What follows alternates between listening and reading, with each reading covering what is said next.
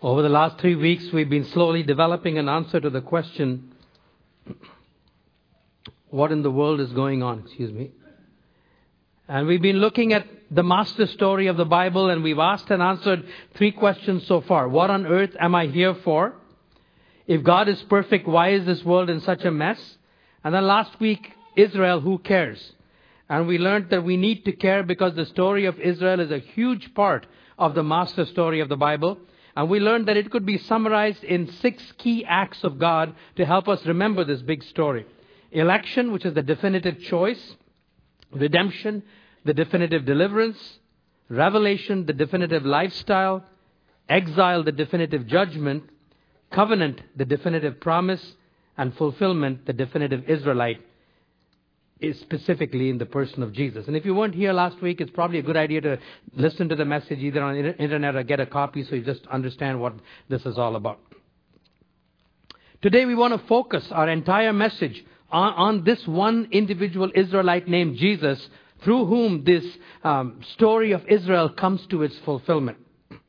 And just as we began this series by looking at the first book of the Old Testament, Genesis, we want to begin today's story by looking at the very first verse in the very first book of the New Testament, one of the Gospels written by Matthew. If you're not familiar with the Bible, the story of Jesus is told by 4 of his disciples, 4 different angles on the same person, some overlap, some unique perspectives. Matthew probably told his story primarily with a group of people from an Israelite or Jewish background to understand precisely this message of Jesus as the fulfillment of all of God's working throughout the history of the people of Israel. And the very first verse of the New Testament begins with these words, a record of the genealogy of Jesus Christ, the son of David, the son of Abraham. So right in the beginning, as he begins to tell the story of Jesus, he immediately connects it with the story of Abraham, where we began last week, the story of Israel. To show that this isn't some brand new thing that's happening, but it is of one piece with what started with Abraham.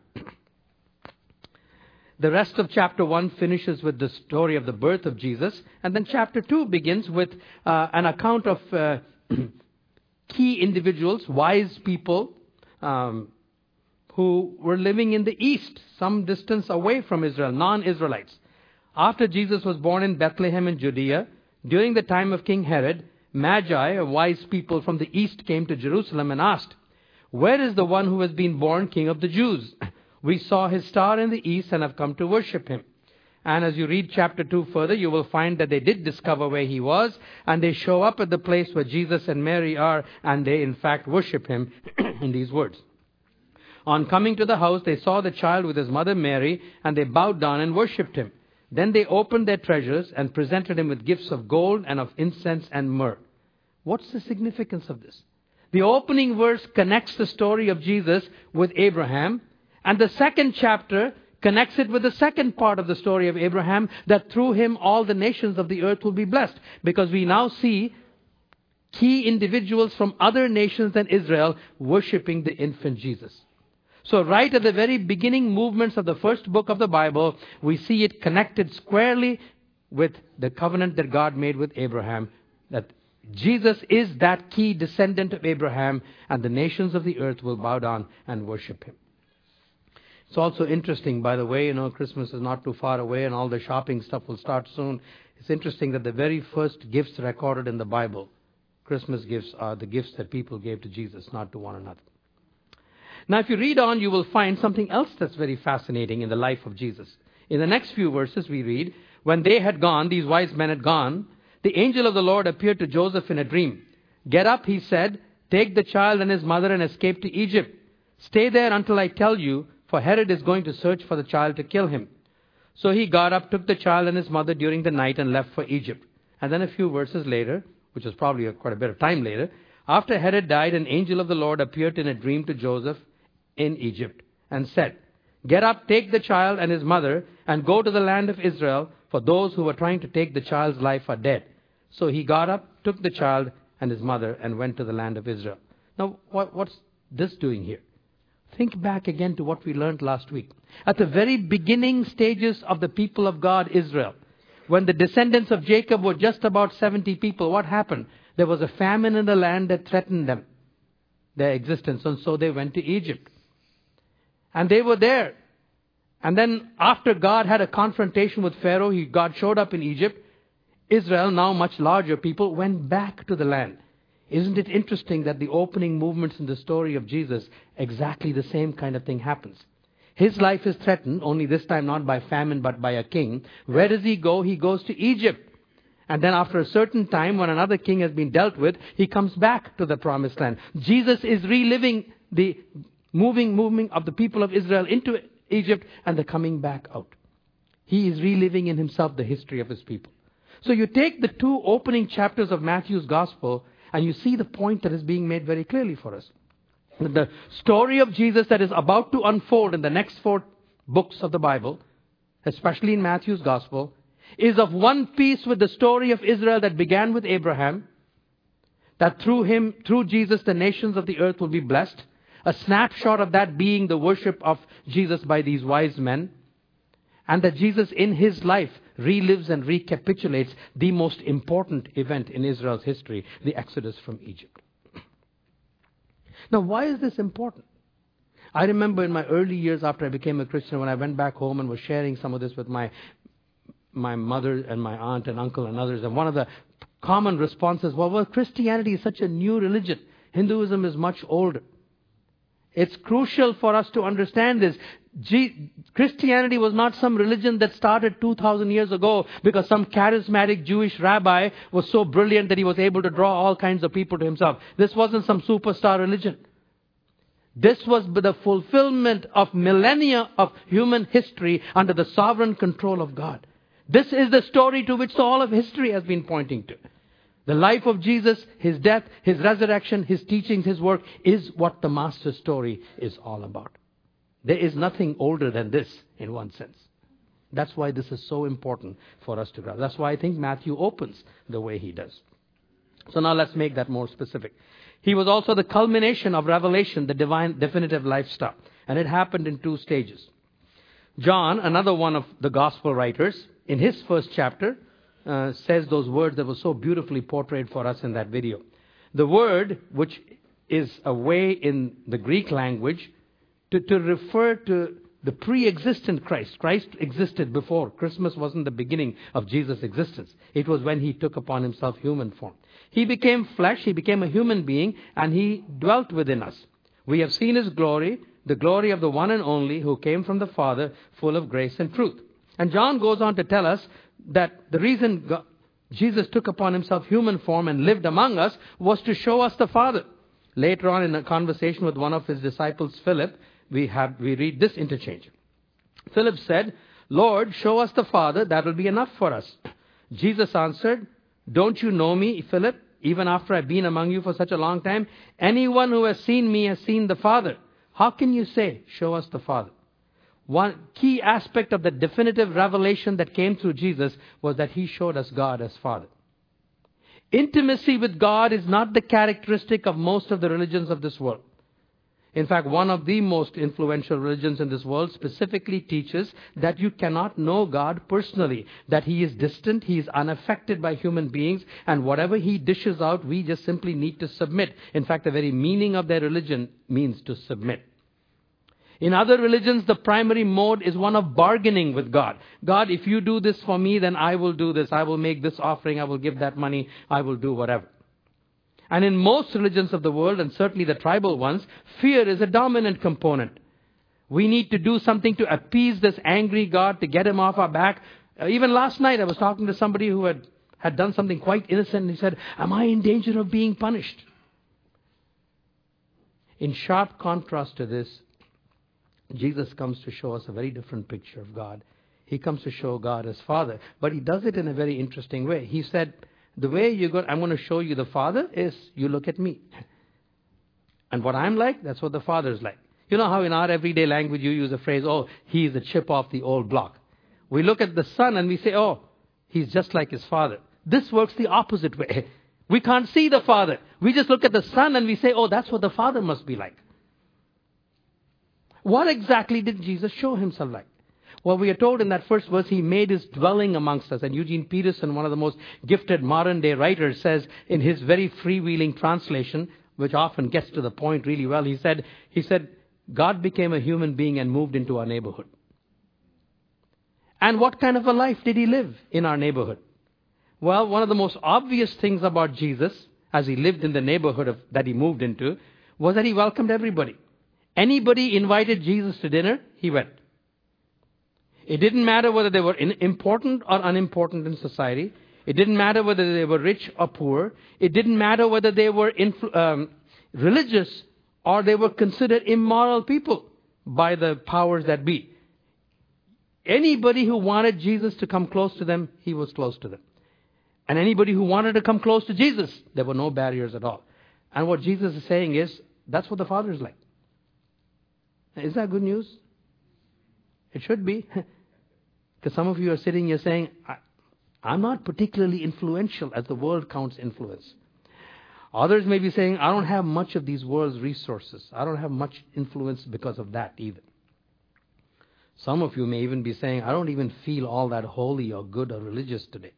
In fact, I'm far more aware of all the things in my life that are shortcomings. You know, not one of those things is an obstacle to coming close to Jesus. You want to be close to him, you can come to him.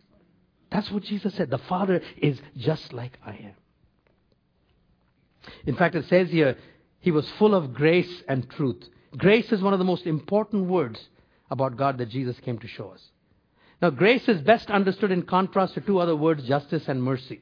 And you've heard this before from me, but it bears remembrance. Justice is simply giving people what they deserve. Somebody breaks the law, they get the full force of the law. That's justice. You can't argue with that. Mercy simply withholds what that person deserves, maybe gives them a lesser sentence or no sentence at all. Grace goes one step beyond mercy and gives them what they do not deserve. And one of the most well-known stories of Jesus was told to illustrate this point of grace, the Father's grace. He tells the story of a father who had two sons. And the younger son is painted in words that would be most reprehensible to the Jewish people of that day. First of all, he asks his father for his inheritance, which is another way of saying, I wish you were dead. So give me my inheritance. And secondly, he squanders all that inheritance in loose living. Second strike against him. And thirdly, when he does try to get a job because he's hungry, he works amongst the pigs, the most uncleanest of all vocations you could have. You couldn't have a more distasteful picture of a son painted. Anyway, this son comes to his senses in the story and says, I'm just going to go back to my father and tell him I'm a servant. I'm no better than a servant. Can I at least be a servant in your house? Well, enter the father. Justice would have meant the father saying to him, get out of my house. You wanted me dead. You've got your inheritance. Out you go. That would be justice. Mercy would say, okay, I won't deal with you that way. You want to be a servant, you can be a servant. That would be mercy. But that wasn't the father. Jesus painted a picture of a father who was waiting, looking for this son. And he ran towards him with open arms and welcomed him, and he threw a huge party for him. That's grace. That's the picture that he painted for us. This is what the Father is like.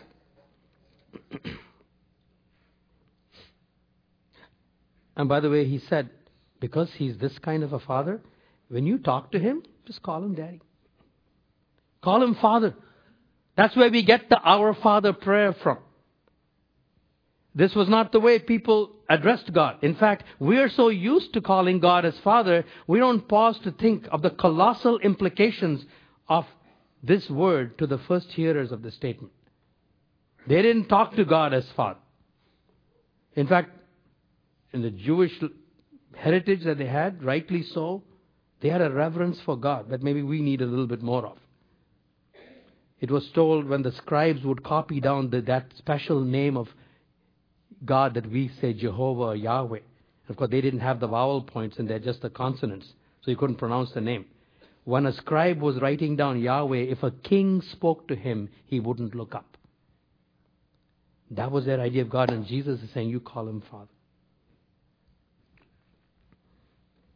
And so that's the first dimension of this beautiful revelation in Christ. He showed us the Father by showing us himself, and he showed us the picture of a Father who was welcoming anybody who would come to him. Now, he also showed us the lifestyle that is to flow from this, that if we are the children of such a God, then this is supposed to characterize our relationship with people as well. That we are to be full of grace towards them. Now think with me for a moment on the implication of this for his first century listeners. He was saying this to Israel, who were under bondage to Rome. And Rome was a harsh and a cruel taskmaster. And so the primary attitude of the people of Israel to Rome was hatred,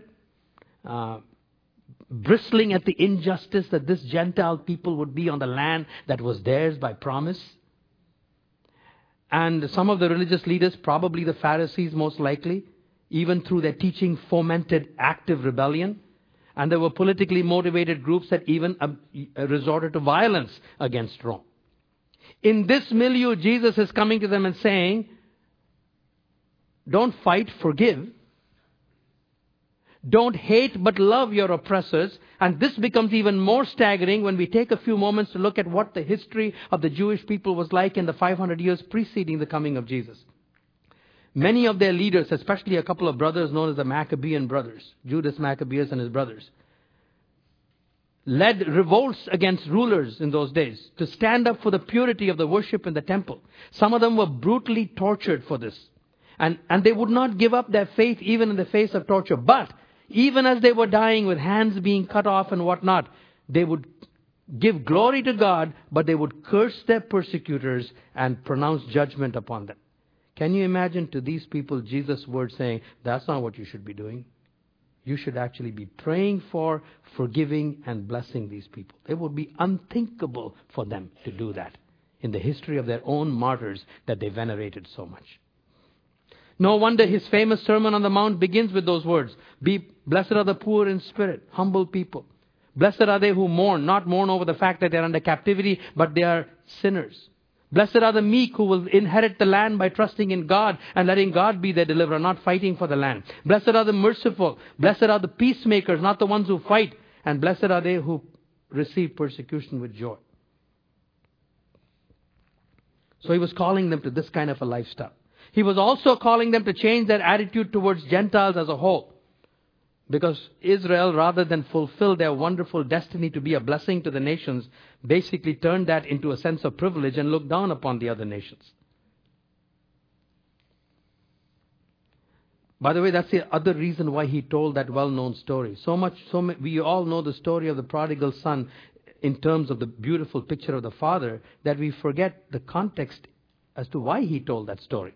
And in Luke's gospel, which is another disciple of Jesus who wrote, another follower of Jesus who wrote his story, in chapter 15, we are given the context for the story of the prodigal son. Now, the tax collectors and the sinners, in other words, the moral riffraff of society that the religious elite didn't want to have anything to do with, but that Jesus loved to hang around with, were all gathering around to hear him.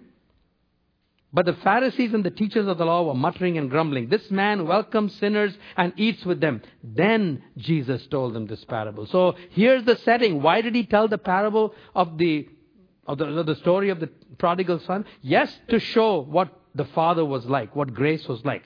But also to address these people who were murmuring and grumbling about the fact that Jesus was eating with the lower echelons of society.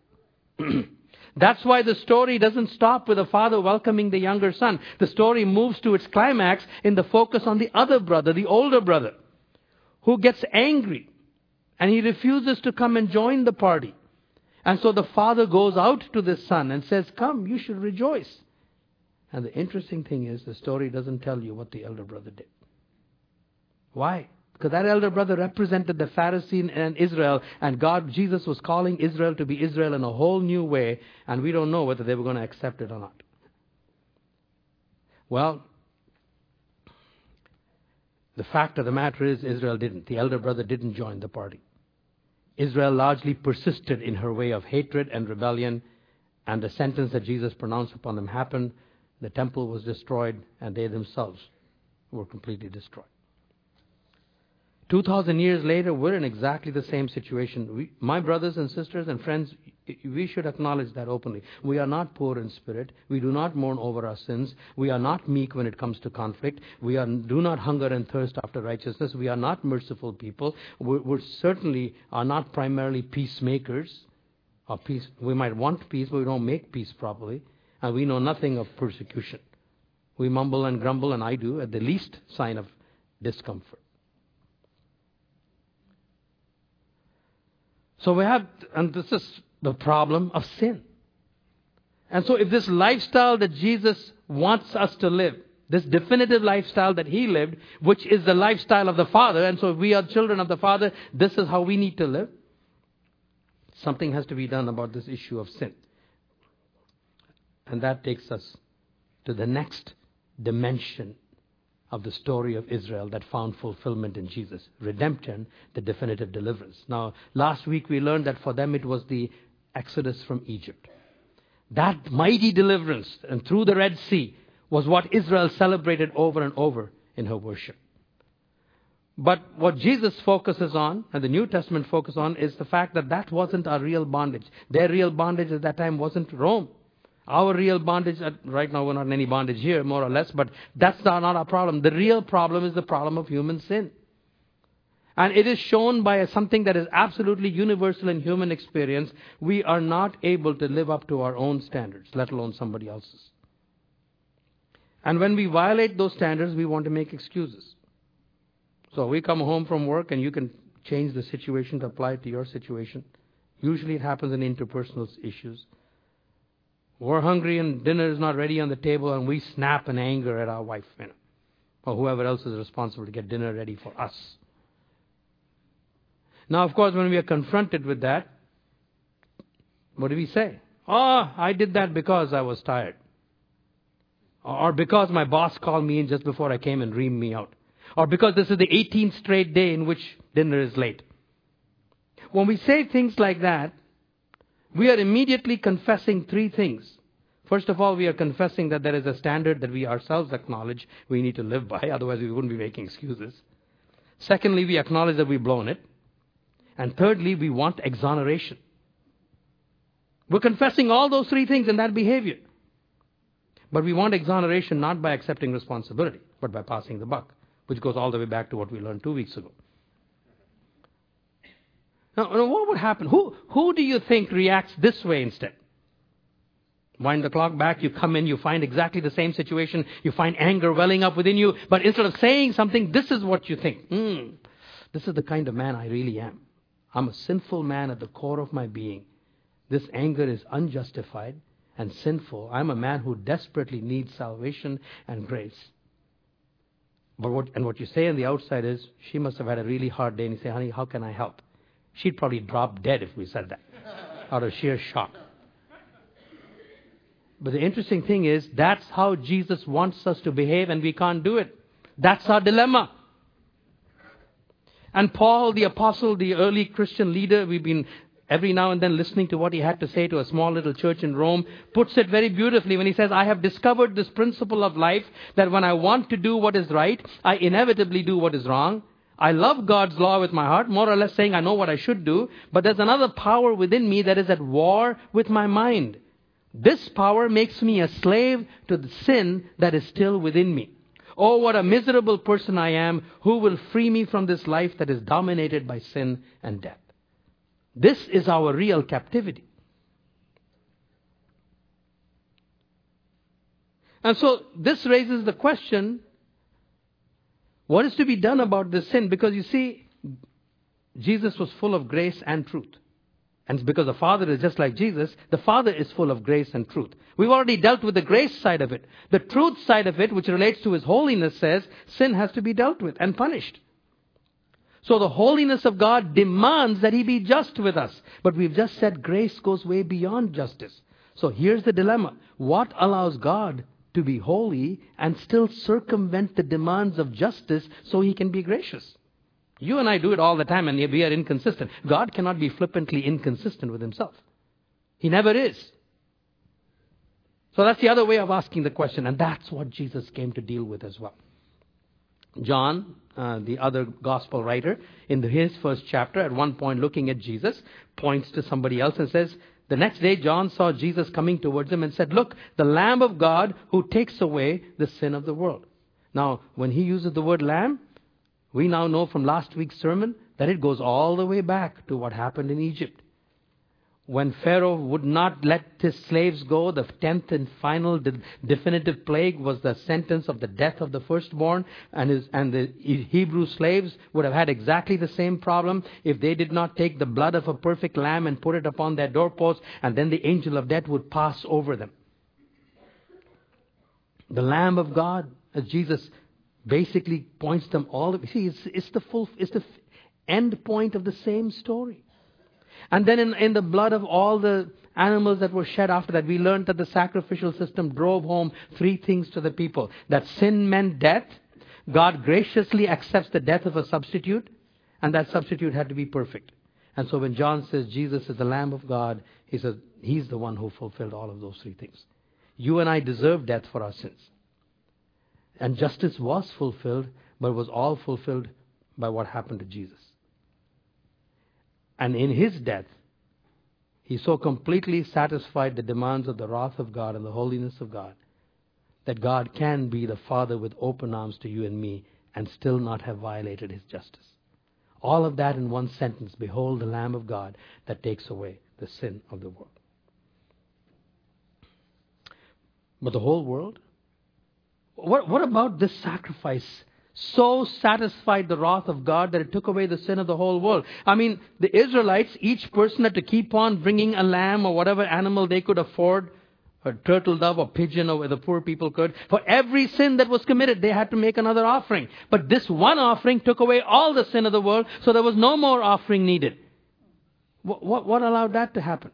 What was so colossal about Jesus' death on the cross that it had such global significance across time and space? In a way that Scripture does not explain as to its mechanics, but it affirms very clearly, God put our sin on Jesus, and it was anticipated. And this takes us to the other one, Jesus, the fulfillment of the exile of Israel.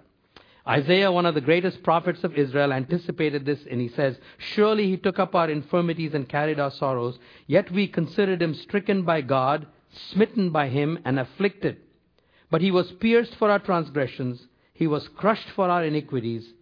The punishment that brought us peace was upon him, and by his wounds we are healed. We all like sheep have gone astray, each of us has turned to his own way, and the Lord has laid on him the iniquity of us all."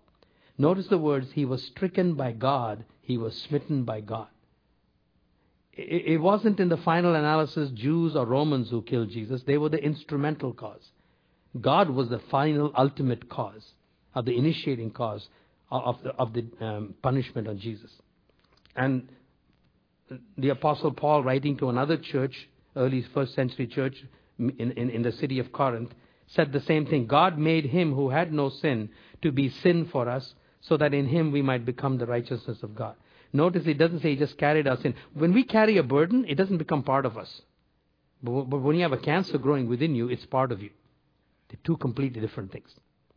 Our sin was placed on Jesus not just as a burden. He actually became sin for us.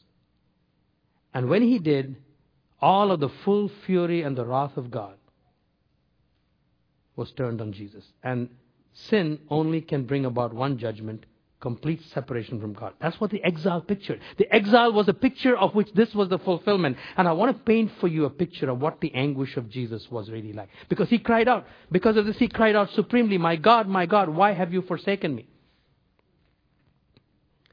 It wasn't the physical pain. I've told you that many times before. There was nothing unique about the physical pain of Jesus. All kinds of people were regularly crucified. In fact, you could even argue that he suffered less physically because he died in 6 hours. Most people who were crucified, it took 1.5 days or 2 days to die. Remember, Pilate was so amazed that he died in 6 hours.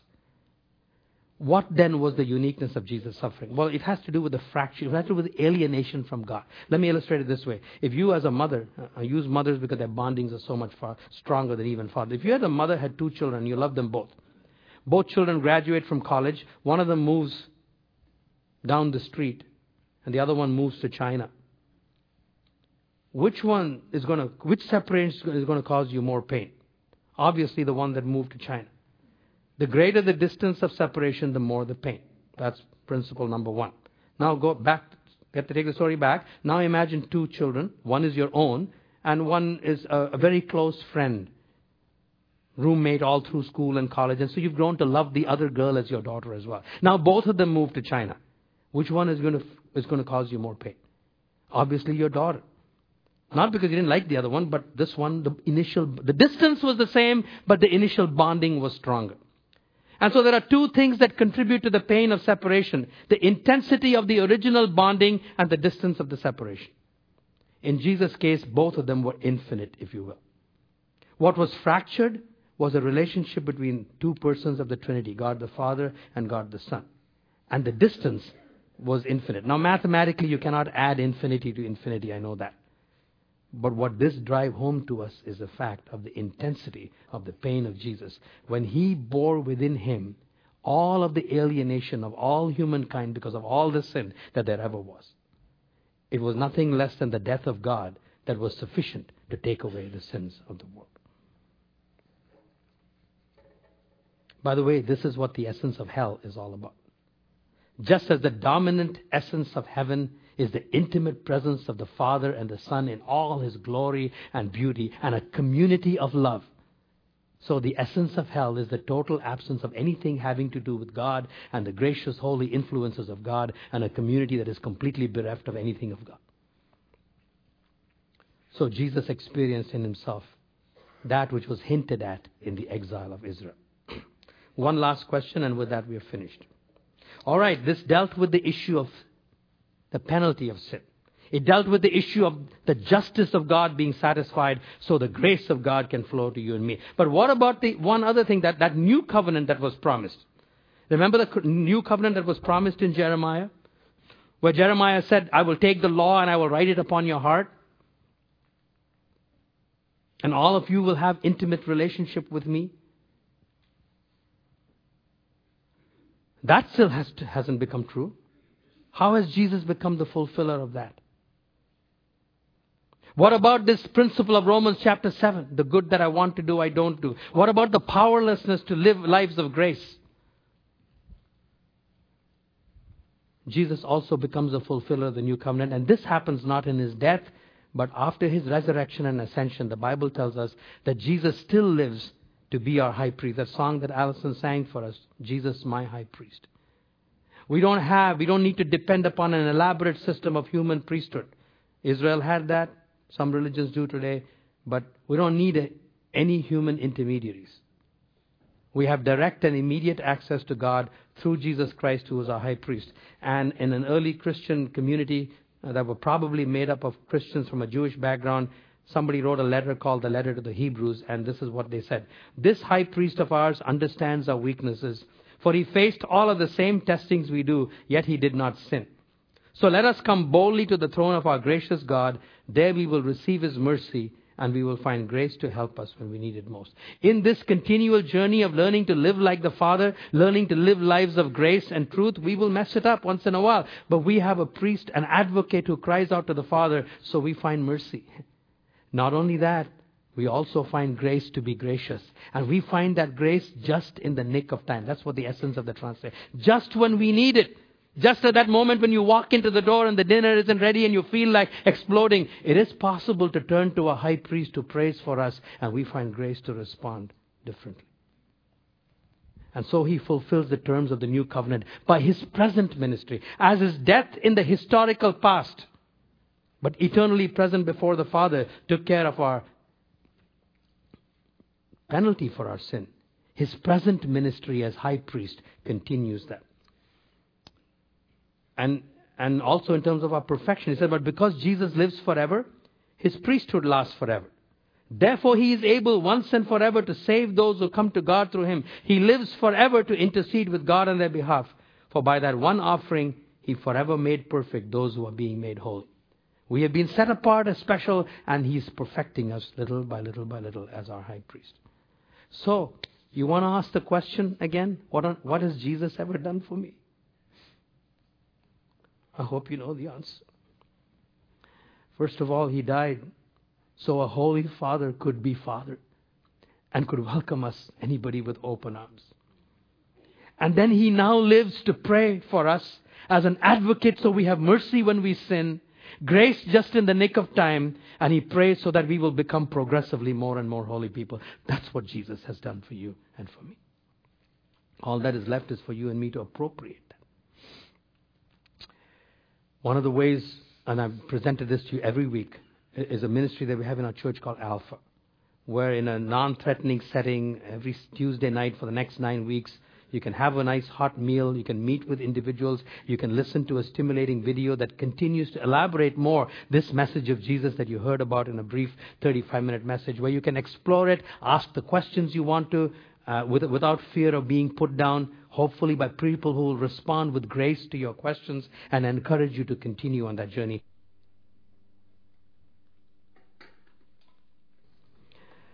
Well, I was thinking this morning, of a blessing. I know what I need. That's what I want to bless you with. That in the nick of time, you may know the grace of Christ to be gracious. Go in Jesus' name.